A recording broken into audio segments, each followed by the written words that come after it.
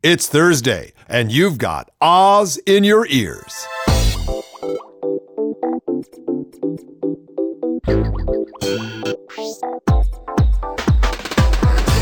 Well, here we are. It's Radio Free Oz. We're back, and who am I? I'm David Osmond, your co-host. But Peter Bergman, are you there? Well, I'm certainly here, and I guess it's there from your perspective, David. I'm talking with you via landline from New York. I'm holed up in John Goodman's house, having a wonderful time and spreading the Oz words down here in Los Angeles. Excellent. Spread those Oz words. Get us on the air in L.A. After all, don't we need... Doesn't the world now need the voice of Radio Free Oz? Come on, Pete. Yes. In fact, David, probably more than ever. I woke up yesterday with a gray lady, and I don't want my girlfriend to think that was anything but the New York Times. And I was reading the op-ed section. You know, the New York Times is just about the last reasonable op-ed section left. And they're basically saying, oh, man, well, you know, things are going to get really, really hard for people who don't have any money and don't have any power and don't have any influence. And then I get up this morning and I'm reading another article about the fact that the Republicans have taken over just about all the state houses and all the legislatures, and their idea of fixing the fix is to cut the services from everybody who are not ultra-rich. That's their idea of how to get things done. Very disappointing and scary and depressing, I might say, although I don't want to start. Go ahead. All of those things, but not in every state. You know, not in every state. I mean, California, Washington, we have retained our governor here in Washington, so, you know. Yeah. But, however, they passed the rule that you have to get 3/4 or 9/10 of the legislature to say aye to pass any tax, any future taxes, so, you know, write off any improvements to all of the usual things that somehow just don't deserve improvement, like schools, for example, or even... Yeah, like our kids and schools that are helpful. Here in California, they changed the supermajority for raising taxes to a simple majority with a referendum. So they're actually able to go back to the old days. But the fact is that nobody really has the political balls to raise taxes where they belong, which is on the rich, you know, because the rich seem to be ruling the roost right now, Dave. Well, Peter, didn't you hear what Rand Paul had to say? There are the rich, and then there's us. We all work for the rich. That's why we should not take any money away from them. Did he actually say that? Oh, yes, baby. Yes, he did. He certainly did say that. We all work for the rich. Oh, my God. I was reading this article about the fact that you don't have to go down to South America or Central America to find a banana republic. Our division of income is even more severe than some of the most bananas of the bananas. Well, we've gone bananas, is what's actually happened. We've become the country has become a banana republican. A banana republican, exactly. I mean, when what? What do we say? 70 some dudes have as much money as the 19 million poorest employed workers. It really does make you wonder, doesn't it? Yeah, and when you dump out of, let's say, 100,000 federal jobs, these are guys who you like inspect the meat and broccoli and eggs, you know, that's who they're going to fire first. You know, it's the guys who are going down there in the plant saying, oh, this egg is really dirty. It makes me sick just to look at it. That guy is gone because he's making more than the guy who is mowing your lawn in California. Right. Well, here's a banana Republican for you. The re-elected governor of Texas, Rick Perry. Rick Perry. He has written a book called "Fed Up: Our Fight to Save America from Washington." And I'd like to read you an excerpt. I've proposed that they become another country. I mean, I brought this up, and this seems to be the opening salvo. He says, we are fed up with being overtaxed and overregulated. We are tired of being told how much salt we can put on our food, what windows we can buy for our house, what kinds of cars we can drive, what kinds of guns we can own, what kind of prayers we're allowed to say and where we can say them, what political speech we are allowed to use to elect candidates, what kind of energy we can use, what kind of food we can grow, what doctor we can see, and countless other restrictions on our right to live as we see fit. So he's fed up, right? Well, yes. I mean, somebody's told him to put less salt on his food. But he continues, if you don't support the death penalty and citizens packing a pistol, don't come to Texas. I won't. I won't. By the way, no plans just won't. there. I think we should carve it out and let it become, let's call it Six Flags over Texas. Let's let them have their own flag, right? Let them go. I know a lot of people will suffer with that decision, but I think it's just time to cut them loose. And if there are other states in the South that want to go also, we might seriously considering let them, kind of stick them on with kind of a, Velcro them to Texas and let them go. I'm thinking South Carolina. South Carolina. Well, South Carolina never really did recover from the Civil War. Have you played South Carolina? What? Have I played South Carolina? Never. Yeah. I have never been in South Carolina. I played. No, I haven't. I've never been to Charleston. I played Charleston. Oh, yeah. Yeah, for NPR. Did a piece from the octagonal thing on top of one of the houses right down on the front street, right? You could see Fort Sumter and Porgy and Bess, and they were all there. It has not changed. It has not changed. Well, David, we're gonna pray for this country, and I'm going to go get John, because John would like to do a little schmoozing with you. John. So God bless our banana republic. Yes, I think that's what we're here, and we'll just peel one and see how it goes down. Calling Dr. Howard. Dr. Klein. Dr. Howard. From poolside, everything's aces. I'm looking at my orange grove and my orange pot, and just watching, not watching the world go by. I'm watching the oranges watch the world go by. You're watching that's the view from California from John Goodman. So you're watching the oranges, or just watching the world go by? As far as I know, they haven't spoken to me yet. Have you heard from Governor Brown? Not as of yet, or anybody named Jerry.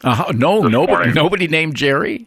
No, not even my damn agent. Well, now that's the guy you want to get a call from, but you might give Jerry Brown a call, ring him up. What can I offer? What can an actor possibly offer California that he hasn't done to him for the last? What can an actor offer California? There's a tradition there, John. I mean, come on. Can't you see yourself as George Murphy? Yeah, George. He was a great tap dancing senator, George Murphy. Many don't remember him. He was weaned by Louis B. Mayer himself. Yeah, there you go.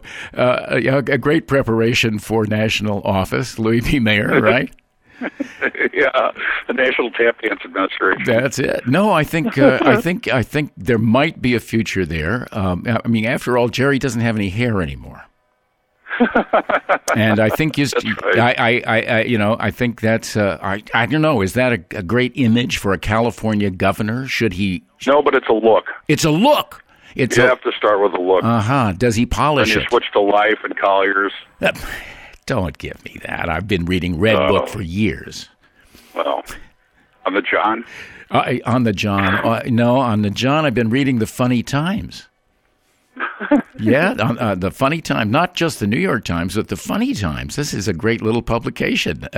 Really? Yeah, Phil Proctor actually has Planet Proctor in this, and Garrison Keillor is in it, and everybody you know except Pete and me is publishing in Funny Times. I recommend it for John reading. It's yeah. I'm your boy. There you go. I'll send it to you. You got it. My oranges will appreciate it. Your oranges, you can arrange them, around, just to kind of give sort of an image of the before oranges. they yield their juice. Yeah. Speaking of actors running things, I just read in the paper this morning that the Mr. Peanut, the famous Planters peanut, Mr. Peanut. Mr. Peanut. Yeah, we've all grown up with him and admired him. And would you think that they would replace his voice with Robert Downey Jr.? No. I mean, that's not the Salt Peanut that I know. There you go, Salt Peanut. Salt Peanut's just not it. I mean, but yeah, well, I guess I can't use Dizzy Gillespie. So I think you, John. I think between Governor and Mr. Peanut, you've got a great career ahead of yourself. Just wait for that. Just wait for that agent to call. Okay. All right. All right. We'll see you next time. Thanks, Dave. Love you, man.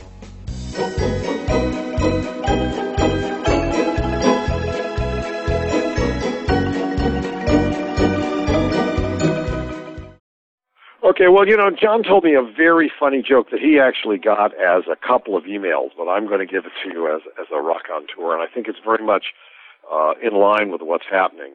We've basically thrown all the Democrats out of office, all the people that can think and write and care, and replaced it with these hard-hearted, know-nothing automatons and barflies. And this is called, watch out what you ask for. Oh, okay, I'm listening. So I meet this other guy. He says, he said, I met a genie. They talk about the genie that gives you the 3 wishes, and he gave me 3 wishes. I said, yeah, really? Yeah. I said, yeah, my first wish was to be wealthy for life. And look at this bankroll I got. Wow, what a wad. And the second thing I asked for was for a beautiful wife. Here's a picture of her. Isn't she gorgeous? Oh, yeah, she's wonderful. And the guy says, so you got the wonderful wife, and you've got all this money, but you've got a big orange for a head. What's it all about? He says, yeah. He said that's where I screwed up. For my third wish, I asked for a big orange for a head.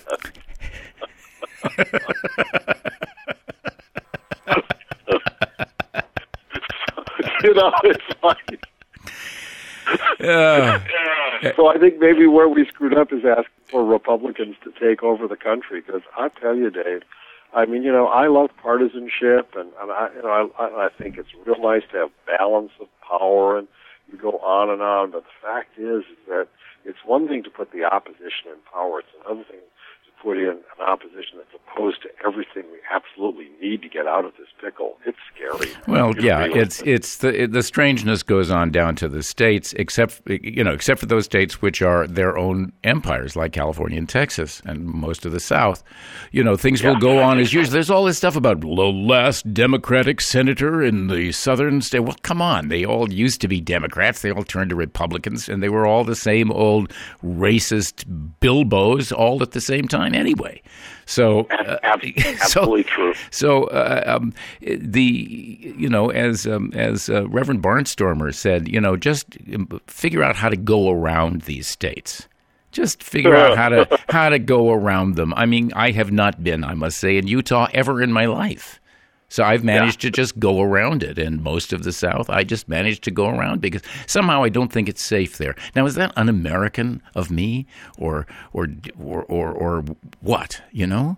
I don't know. Well, it's probably or what? It's probably both. Probably something like both that. Both un-American and or what. Well, I think the Middle West having gone Republican is probably a good idea from the standpoint of retaining all of the wheat subsidies and corn subsidies.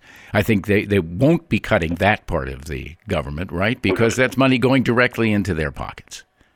Well, I don't think they're going to. I don't think they're going to stop putting money into the pockets of the rich. Because now that I realize that Rand Paul's got it all understood that basically we work for the rich. So why would we take money out of the pockets of the rich? Because that's the money they put in our pockets. That kind of thinking.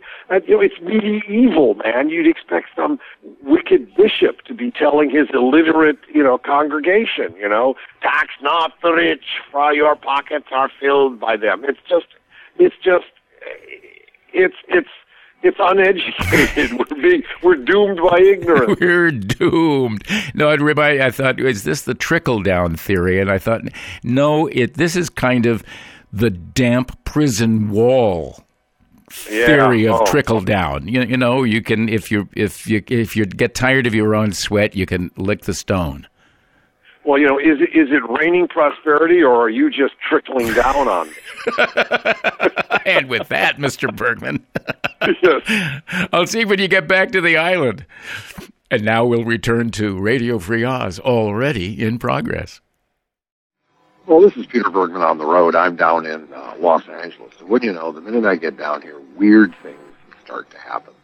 A local CBS News helicopter camera caught a mysterious missile shoot across the sky off the coast of Southern California Monday of this week, after about 35 miles out to sea off of Catalina Island.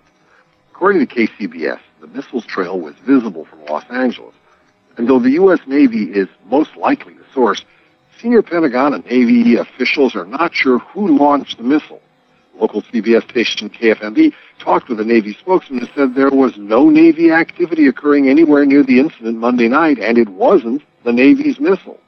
Quote, it could be a test firing of an intercontinental ballistic missile from a submarine to demonstrate, mainly to Asia, that we can do that, said former U.S. Ambassador to NATO Robert Ellsworth after seeing video of the missile, although he also said, you know, he was just speculating. But it only gets better. So he was just speculating. And the best thing he said is just to wait for an explanation from the military. Well, that explanation is not forthcoming. Is it possible that unknown sources in the military are shooting off dummy intercontinental ballistic missiles without telling anyone, including the Navy, to show some Asian nation that we can do it? What Asian nation are we talking about? If we got some sort of a hotline to North Korea, say, hey, turn on KABC in Los Angeles, take a look at this sucker. I don't know what's happening, but I think it's pretty spooky. I can tell by the pound your tie. You're an American? Well, so am I. Hi, Bub. How do you do? And while we're on the subject. And while we're on the subject. And while we're on the subject, how's your wazoo? This is called Jobs, Jobs, Jobs, and it's my latest blog up on Radio Free Oz. What's all this talk about structural unemployment? There's work out there. You just have to know where to find it. Here are 4 fabulous gridlock-proof fields of opportunity. RoboSigner. Have you got a strong wrist and little moral curiosity? There are stacks of foreclosure documents waiting for your John Hancock.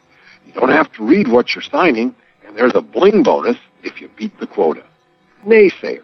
The Republicans have done a nonstop job of braying nay to everything Democrats have come up with to deal with the double dip we've been dealt. Boehner and his bad brothers are horsed from 2 years of being horses' asses, and they need a break. So, if you know how to say no loud and clear to any plan that's remotely useful to our present dilemma, then shuffle off to D.C. and get to work. Human fence. Every day, hordes of illegal immigrants are pouring into the country across our porous borders to the south. Here's a chance to put yourself and your country back to work. Link hands with millions of your fellow unemployed and make a fence of flesh, denying access to those who would infiltrate our economy, filling the very jobs that real Americans won't take because nobody plays them on television. Couch miner.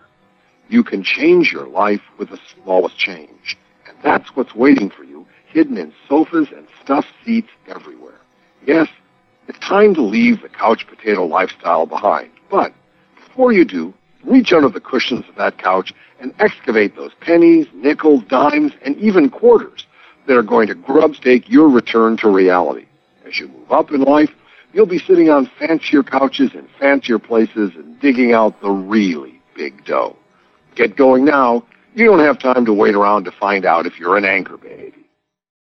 You've heard how terrorists plan to have babies born in the United States, then sent abroad to be trained and coddled into terrorists, only to return 20 to 30 years later to destroy our way of life. Well, you don't have to wait 20 or 30 years to enjoy the over-the-border taste of Anchor Baby Beer. Our secret? It's a foreign yeast that's been brought over to America, coddled and fermented until it wakes up to the call of action. Hey, it won't destroy your way of life, only your taste for any other brew than Anchor Baby Beer. Anchor Baby, a product of Blackout Breweries, Oathkeeper, Nevada, now legal in 38 states. Well, here's another chapter in the marvelous book called The Miracle of Modern Medicine. Hey, get ready to answer back to your medicine. Swiss drug maker Novartis AG plans to seek regulatory approval in Europe in the next 18 months for a tablet that contains an embedded microchip. The ingestible chip would be activated by stomach acid, like most of the food in my stomach, and send information to a small patch that patients will wear on their skin, and the patch will then transmit data to a smartphone or over the internet to your doctor, who's probably playing golf with his mistress. The initial goal of the chip is to make sure patients take their medicine on time and are getting the correct dosages. But longer term, the company is hoping that it will help track whether drugs are being used properly. The chip will be used primarily for transplant patients to avoid organ rejection. And maybe the chip can also tell us if the drug companies are acting properly, are charging the right amount, giving the right dosages. You know, I always thought that sooner or later it was going to come down to the fact that we're going to be eating most of our medicine, not just swallowing. You know, bacon, lettuce, and bypass sandwich. I like this, though. Now, privacy people are going to get really freaked out. Well, if I swallow a pill, that can, like, transmit to the patch on my skin and then to my doctor's smartphone. They could tell them everything that's going on inside me, my secret thoughts, what I eat, what I smoke. I'll have no secrets. Well, it's true. We have no secrets as it is. But now, now you'll be able to just sit there and your doctor in some remote location, probably again on vacation in Gstaad or in Bali, will be able to take care of you at a distance. Talk about not making house calls.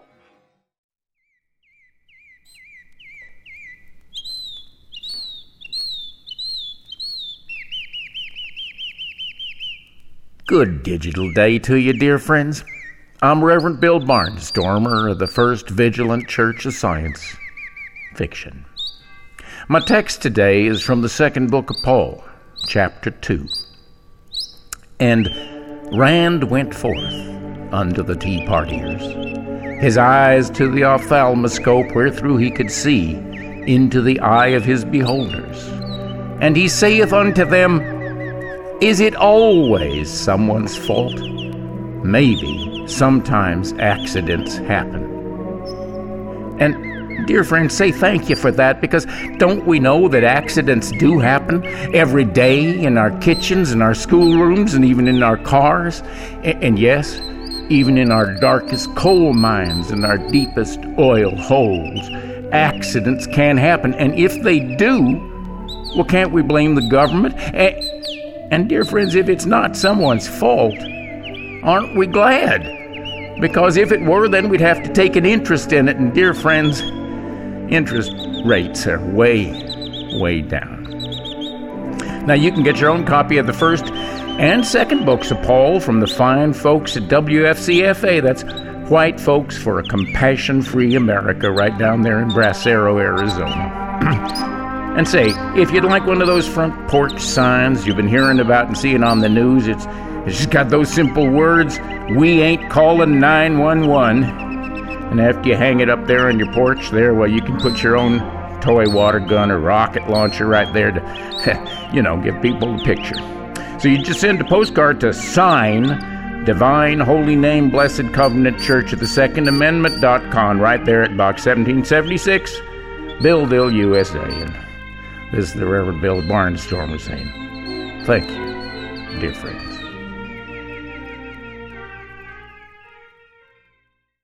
Well, of course, it's no news that Republicans have completely taken over the House of Representatives. And you might think, well, new ideas, fresh ideas, divided government, factions, let's compromise. No, all it's going to mean is immense numbers of investigations. Remember how they bled Clinton to death? all all those investigations and all those lawyers he had to hire. Well, you ain't seen nothing yet. California Representative Darrell Issa is already eyeing a massive expansion of oversight for next year, including hundreds of hearings, creating new subcommittees, and launching fresh investigations into the bank bailout, the stimulus, and potentially health care reform. Issa told Politico in an interview that he wants each of his 7 subcommittees to hold 1 or 2 hearings each week. I want 7 hearings a week times 40 weeks, Issa said. He also wants to organize aggressive oversight beyond his committee and plans to refer inquiries to other House panels, drawing even more incoming GOP chairmen to the cause of investigating the executive branch. You have to keep in mind here that the GOP has the House, but they don't have the Senate, and they don't have the executive branch. And, of course, the House is in no position to investigate the Senate. They're supposed to investigate themselves. So they're going to investigate Obama, but not me. To give an idea of how expansive ICE's oversight plans are, look at the record of Representative Henry Waxman when he chaired the Oversight Committee during the 110th Congress during George W. Bush's presidency. So this is a similar situation. You've got the opposition party running the House from the opposition from the man that's president. Waxman held 203 oversight hearings in 2 years. ISA has signaled he's prepared to hold about 280 in just 1 year. ISA sees the committee's role as not policy, but to measure failures. Well, he could just work on his own party. There's enough failures there to keep him busy until the Democrats take the House back. He likens the job as being whether the fuel being consumed meets the specifications. And he isn't looking to catch witnesses off guard, saying that oversight should be done with a balance for the American people and not as a gotcha. Well, we'll have to wait and see on that. ISA won't have a shortage of targets. He's been hammering for better tracking of the stimulus, and he has a growing list of other investigative targets, including the housing meltdown and the bank bailout. Well, it's interesting. The Office of Budget took a look at the use of the stimulus funds and found a remarkable lack of corruption or misuse. So maybe he can find something that other nonpartisans can't find. We'll have to just wait and see. So earlier this year, ISA pressured Oversight and Government Reform Committee Chairman Adolphus Towns, a Democrat from New York, to issue a subpoena to Countrywide Financial about its VIP loan program. Other investigations during the minority included inquests into actions taken during the financial meltdown and a look at problems with Toyota automobiles. That's pretty reasonable. In fact, it beats Henry Waxman going after steroids in baseball, something that I don't consider to be really first priority. It's not, I don't wake up in the morning, with a pit in my stomach because maybe somebody's taking steroids down at the ballpark. ISA says, we really want to study presidential earmarks and the grant-making process. How do we take all this discretionary money and see what is necessary, ISA said. The debate on how to shrink the federal government is at the core of our problem of government not doing its job. Hold on. Is the government's job to shrink itself?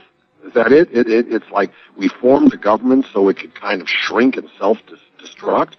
No, a government is supposed to operate, and I believe making grants and, working for the general commonwealth is what government's all about. But these Republicans that are stepping into office have a whole different idea. Well, it's not really an idea. It's mainly something they read out of a cult pamphlet. Hey, all of you Ozineers on Twitter. Retweeting has its rewards, and we are going to give you an opportunity to win some cool stuff simply by helping us spread the word about Radio Free Oz on Twitter. If you aren't following us yet, go up to www.twitter.com/OzNetwork and follow the show. See you on the inside. More and more members of the American electorate are declaring themselves as independents. That sounds good, doesn't it? Independent of faction, independent of party cant, and I'm not going to be a straight-ticket Republican or a straight-ticket Democrat. I'm an independent thinker. Well, I wonder if it really means that. I wonder if it means I'm not going to take the time to really find out what I want and identify with a party that basically works with my best general interests at heart. It also means I can sit in the bar and I can be like on both sides of the argument. In any case, people who call themselves independent voters moved decisively to the Republican Party in last week's election and are more sympathetic to the GOP on a host of policy questions, according to a new national poll. Here's what makes me suspicious.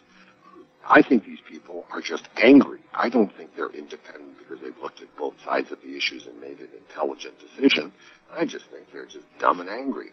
Unaffiliated voters overwhelmingly think the country is on the wrong track and largely disapprove of President Barack Obama's performance, and a plurality said they were voting for Republicans mostly to offer a check on the president and the Democratic majority, who have done what? Run roughshod over them by giving them decent health care, by creating a stimulus plan that will probably pull us out of this mess in a couple of years, by working to regulate Wall Street. I mean, what is it that they're trying to keep in check?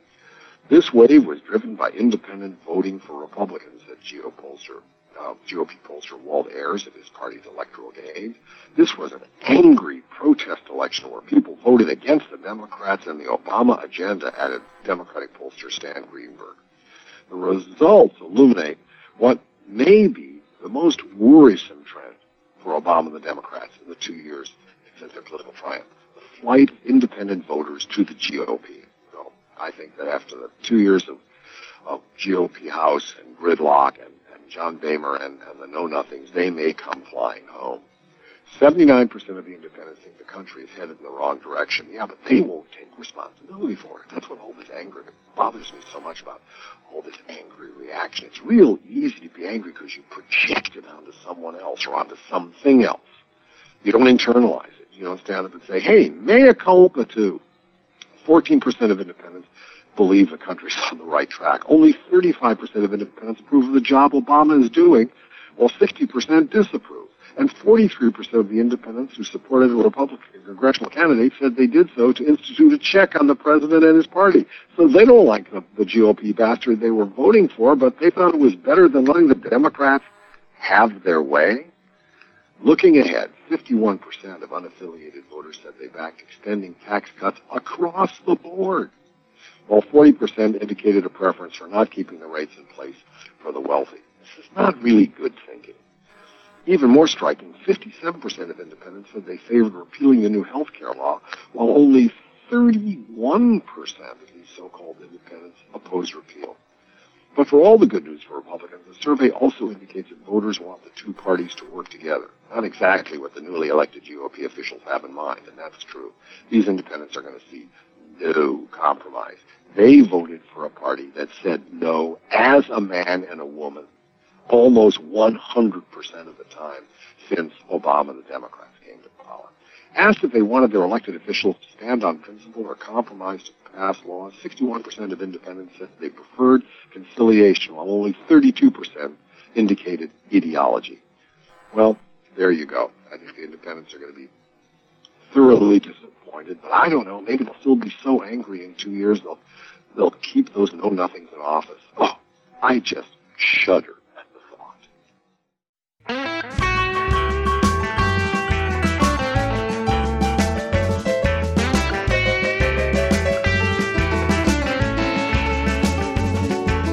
Every now and then, it's usually when leaves begin to fall. I feel that chill coming up the head, like a sad song. And the memories, they shake the trees, all angry and confused. Say, how can you fall in love when the stars are crying like I used to do? How can you fall in love when the stars are crying like I used to do?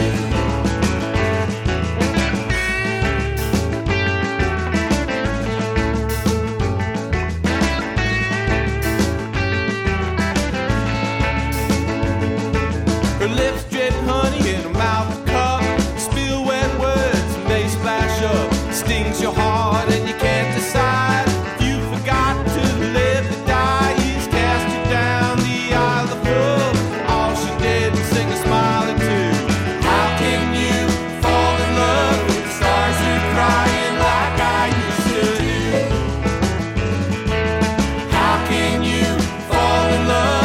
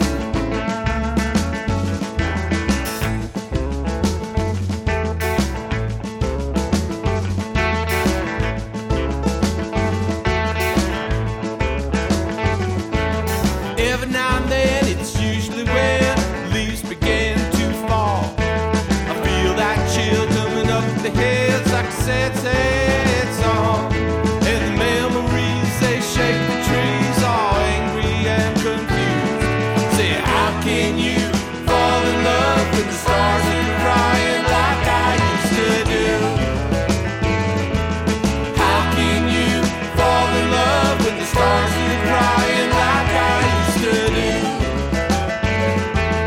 How can you fall in love with the stars and crying like I used to do?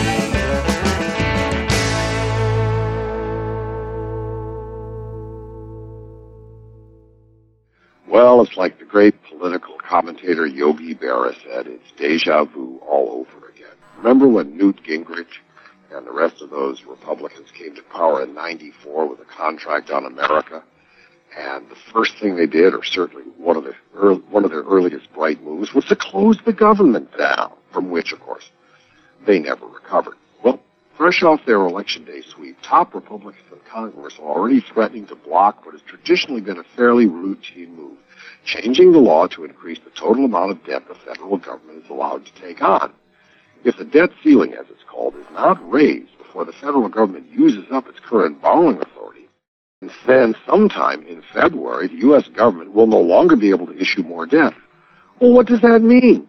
In short, all hell will break loose.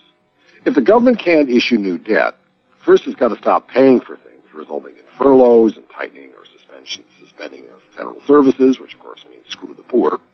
This happened in '95 before the big government shutdown at the end of the year, when Congress, remember, a GOP Congress, failed to increase the debt ceiling and the government underwent a smaller shutdown to slow the drip of money out of the Treasury and avoid its default. There's always wiggle room. There's various accounts that the Treasury can play with, able to draw money on, so this almost certainly would extend the time past where they would literally run out of funds, said Dean Baker, an economist at the Center for Economic and Policy Research. At some point, though, the Treasury will be unable to issue more debt. When that happens, things decay dramatically. My guess is you'd probably see some real panic in financial markets. You'd probably see interest rates on U.S. debt go through the roof, sort of like what happened in Greece. Greece, yes, when they threatened to default on their debt. It's a classic hostage situation, and the key question is whether the Republicans are willing to hold ranks and exert their leverage longer than Democrats are willing to call their bluff. If neither side blinks and Congress, led by Republicans, tells the world we're not going to pay off our debts, the economic fallout would be dramatic. If Republican demands are unreasonable and Democrats refuse to cave, then Republicans will be forced to decide whether to let the country, and particularly their wealthy base and donors on Wall Street, take a huge hit or let down the Tea Party, which is practically itching for a shutdown. Oh, man. So far, Republicans are standing firm. I think it would not be without some strings attached if it happens, because they're going to have to seriously address spending and debt. Senate Minority Leader Mitch McConnell told Fox News last week. Boy, is he eloquent. Senator Tom Coburn, oh, I love Senator Tom Coburn, the Republican from Oklahoma, a state that does not deserve two senators, has never put two viable, intelligent senators. They just don't pass the mark. They don't pass the we deserve two senators smell test. He suggested he'd like to see over $300 billion in spending cuts before he'd end a filibuster on the debt ceiling. And you know where that $300 billion is going to come. It ain't going to come out of Afghanistan. And it ain't going to come out of the F-35 program. It's going to come out of your hide. On NBC this weekend, Tea Party leader Jim DeMint, Ayatollah Jim DeMint, the Republican from South Carolina, the state that has yet to declare that the Civil War is over, joined in on the fun. No, I won't. Not unless this debt ceiling is combined with some path to balancing our budget, returning to 2008 spending levels, repealing Obamacare, DeMint said. We have got to demonstrate that we have the resolve to cut spending. The Democrats could cave and hand the Republicans the spending cuts during a recession. This vote would come as early as this winter, just after Republicans come to power in the House. Well, let's just see. I mean, they do have this extraordinary Tea Party faction. And these people, they're willing to take everything down on what they call principle. I mean, they're just drinking cheap wine, they're smoking the wrong stuff, and they're angry that they've got a not me as the president, and they're throwing around words like socialism as if they knew what it means. This could be a true debacle. I mean, we're going to have a creeping debacle anyway because of the gridlock and the lack of preparedness and I would say in its best sense, patriotism. I think that the Tea Party are actually the anti-patriots. They don't care about the country. They care about their own particular situation, and they're looking for somebody to come around and solve it for them because they won't take responsibility for themselves. Ah, the new America. 1, 2, 3, 4. This one's right out of the Huffington Post. There's this guy, Kevin Hassard. He's a senior fellow and the director of economic policy studies at the American Enterprise Institute, which is a right-wing think tank. And he's produced a little notice paper earlier this week arguing that the Bush tax cuts should be allowed to expire in their entirety. Not exactly the party line on the right. He writes, the fact is, if we extend the Bush tax cuts, it locks in the status quo. Earth to Washington, the status quo stinks. With the economy still limping forward, much more significant fiscal policy medicine is in order. Republicans that he spoke with last week are bracing for the latter path and another knockdown, drag-out fight. Obama should surprise them with another direction entirely, declare Bush tax cuts, like the Bush administration itself, over. Obama should announce that he will work early in 2011 with Republicans, newly empowered in the House, to pass broad tax legislation retroactive to January 1st. He could assure markets that key issues such as the expiring dividend and capital gains tax will be addressed, and that bipartisan permanent change would be for the better, the kind of policy that eliminates uncertainty and sets the country on the right path. Well, this is fairly significant when one of the, at least recognized, right-wing economic lights comes forward and says that the Bush tax cuts don't work. It doesn't mean that the Republicans aren't going to do everything they can to hang on to them, and it doesn't mean that Obama is going to get the balls to do away with it. I saw him on 60 Minutes this week, and much as I love the man, I mean, there's just so much Christian civility I can take. It's about time he turned around and said, "These bums are breaking us." 5, 4, 3, 2, beep. Irpy iPad app presents Exorcism in Your Daily Life. Registered trademark. Derivatives.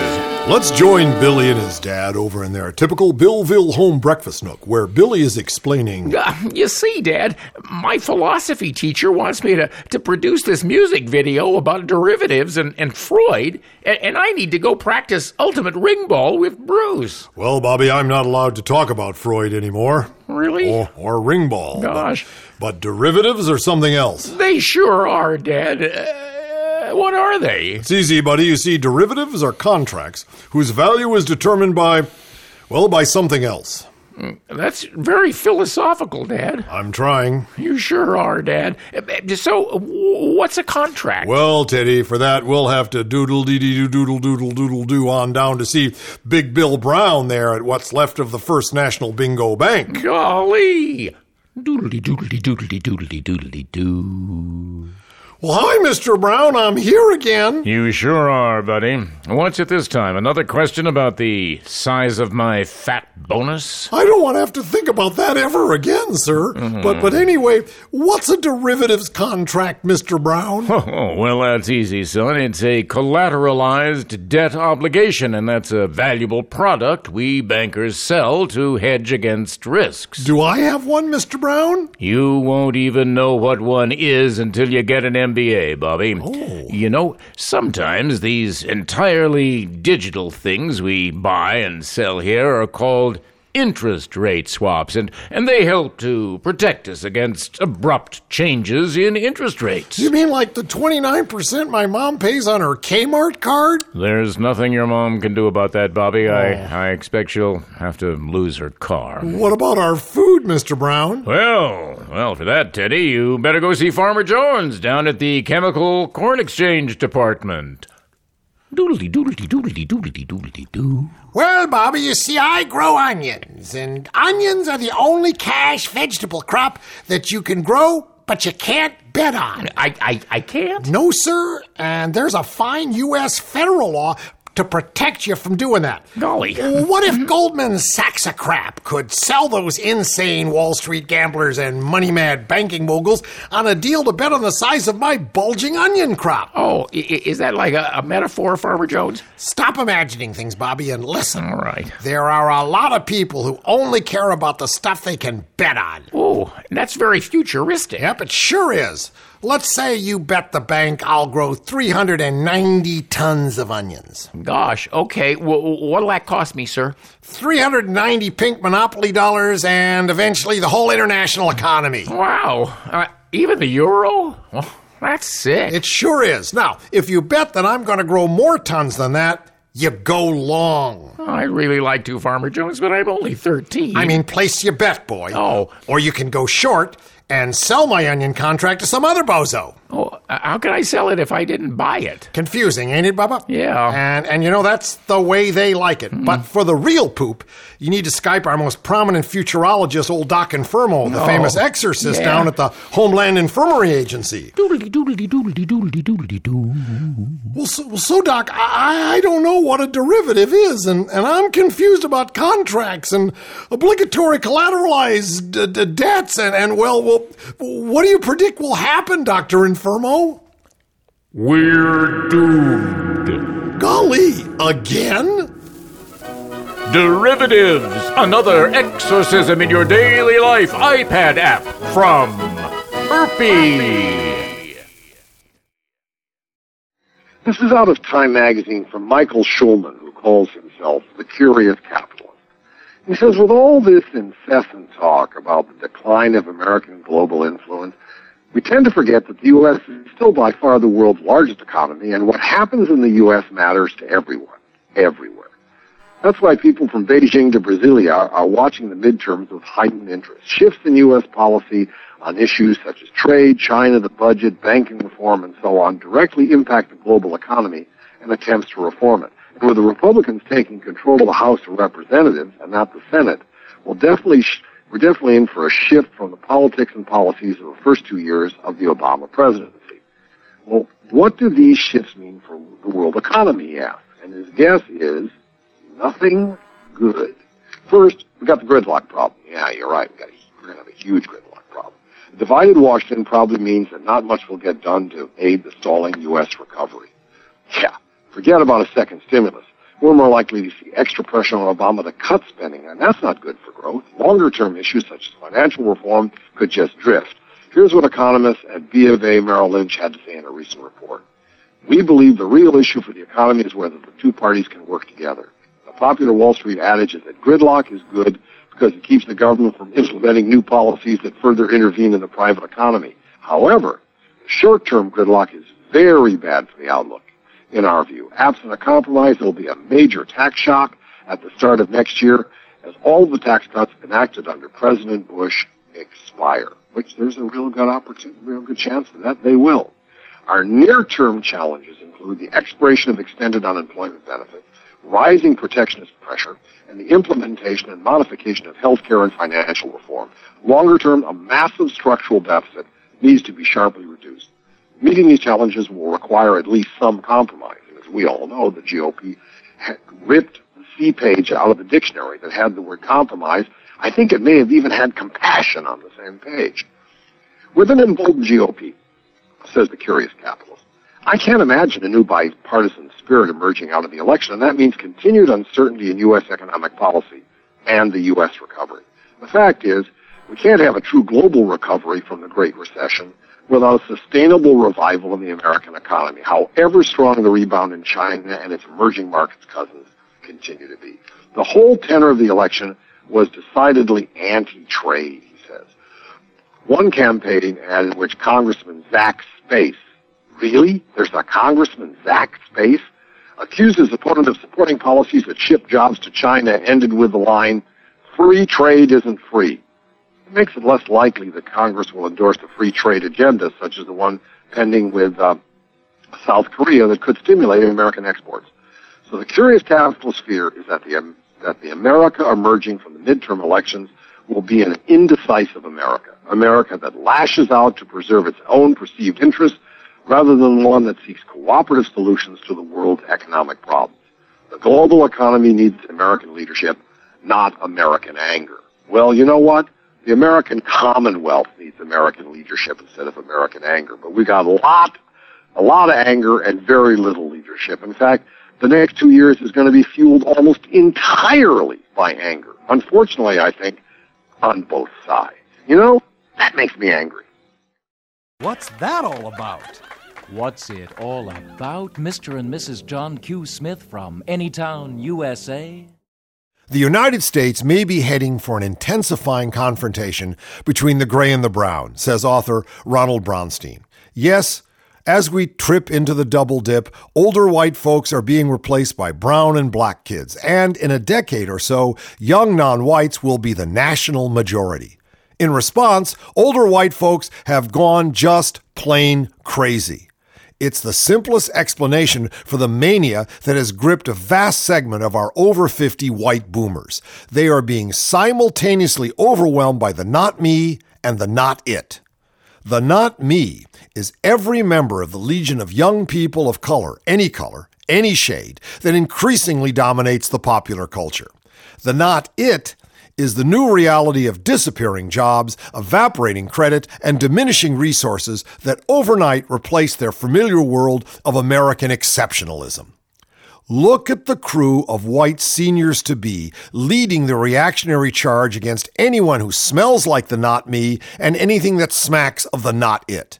There's Rush Limbaugh, morphing daily into an even more poisonous windbag. The self-anointed Glenn Beck calling on God Almighty to strike down his ever-growing enemies list. And Laura Schlesinger, who vomits up the N-word when a woman of color has the temerity to call her show. Who's listening to these pious pussbags? The overwhelmingly white and over 50 Tea Party for sure, and 71% of Republicans identify with the Tea Party. It's the revenge of the getting old people. That's why, back in January, the entire GOP congressional delegation locked arms and brayed nay at every piece of Democratic legislation. It's a form of magical thinking. Say nay long enough and the problem will go away. But it won't. If the super rich and the super pissed orchestrate a midterm bloodbath and send a gang of know-nothing yahoos to Congress who blame sunspots for global warming, American Muslims for Al-Qaeda, and masturbation for the decline of family values, well, things will get really bad really soon.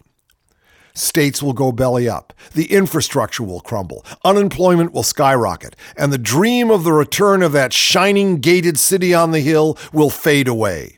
The angry grays will have to step aside and let a younger, multi-hued America put this country back on the road to recovery. All right, Thursday, last day before we get into best of the best world. We're still with the tang, man. We're hanging with the tangin'. I'm revisiting this wonderful book that features Tu Fu. It's 5 Tang poets. That's where we started this show 120 or 30 programs ago. Who publishes? Is it a Penguin book? No, not at all. This was from Oberlin College Press. Oh, it's got a gorgeous cover. So what's the name of it again, just in case people want to pick it up? It's called 5 Tang Poets, and the really muscular, brilliant translations are by David Young. Good. And it is meant to be a scholarly book, but actually, man, it kicks. We love it. Okay, so here's Tu Fu's Meandering River to let us kind of meander on home. Okay, good idea. Every fallen petal diminishes spring. So the wind showers down 1,000 just to make me sad. I'll keep my eyes on the ones that remain and have some wine, whether it's good for me or not. Kingfishers nest in the ruins by the river. A stone unicorn lies on its side in the park. Nature says, enjoy yourself and don't waste time. Why worry then about things like rank and office? Yeah. Why worry about rank, office, gridlock, and all of that? Every fallen petal diminishes spring. Yeah. That's a worthy line. Yeah. That's a worthy line of poetry. Well, we're all headed to glory, David. At least we're headed to more Oz, which is a type of glory. And we'll see you there. Yo-ho.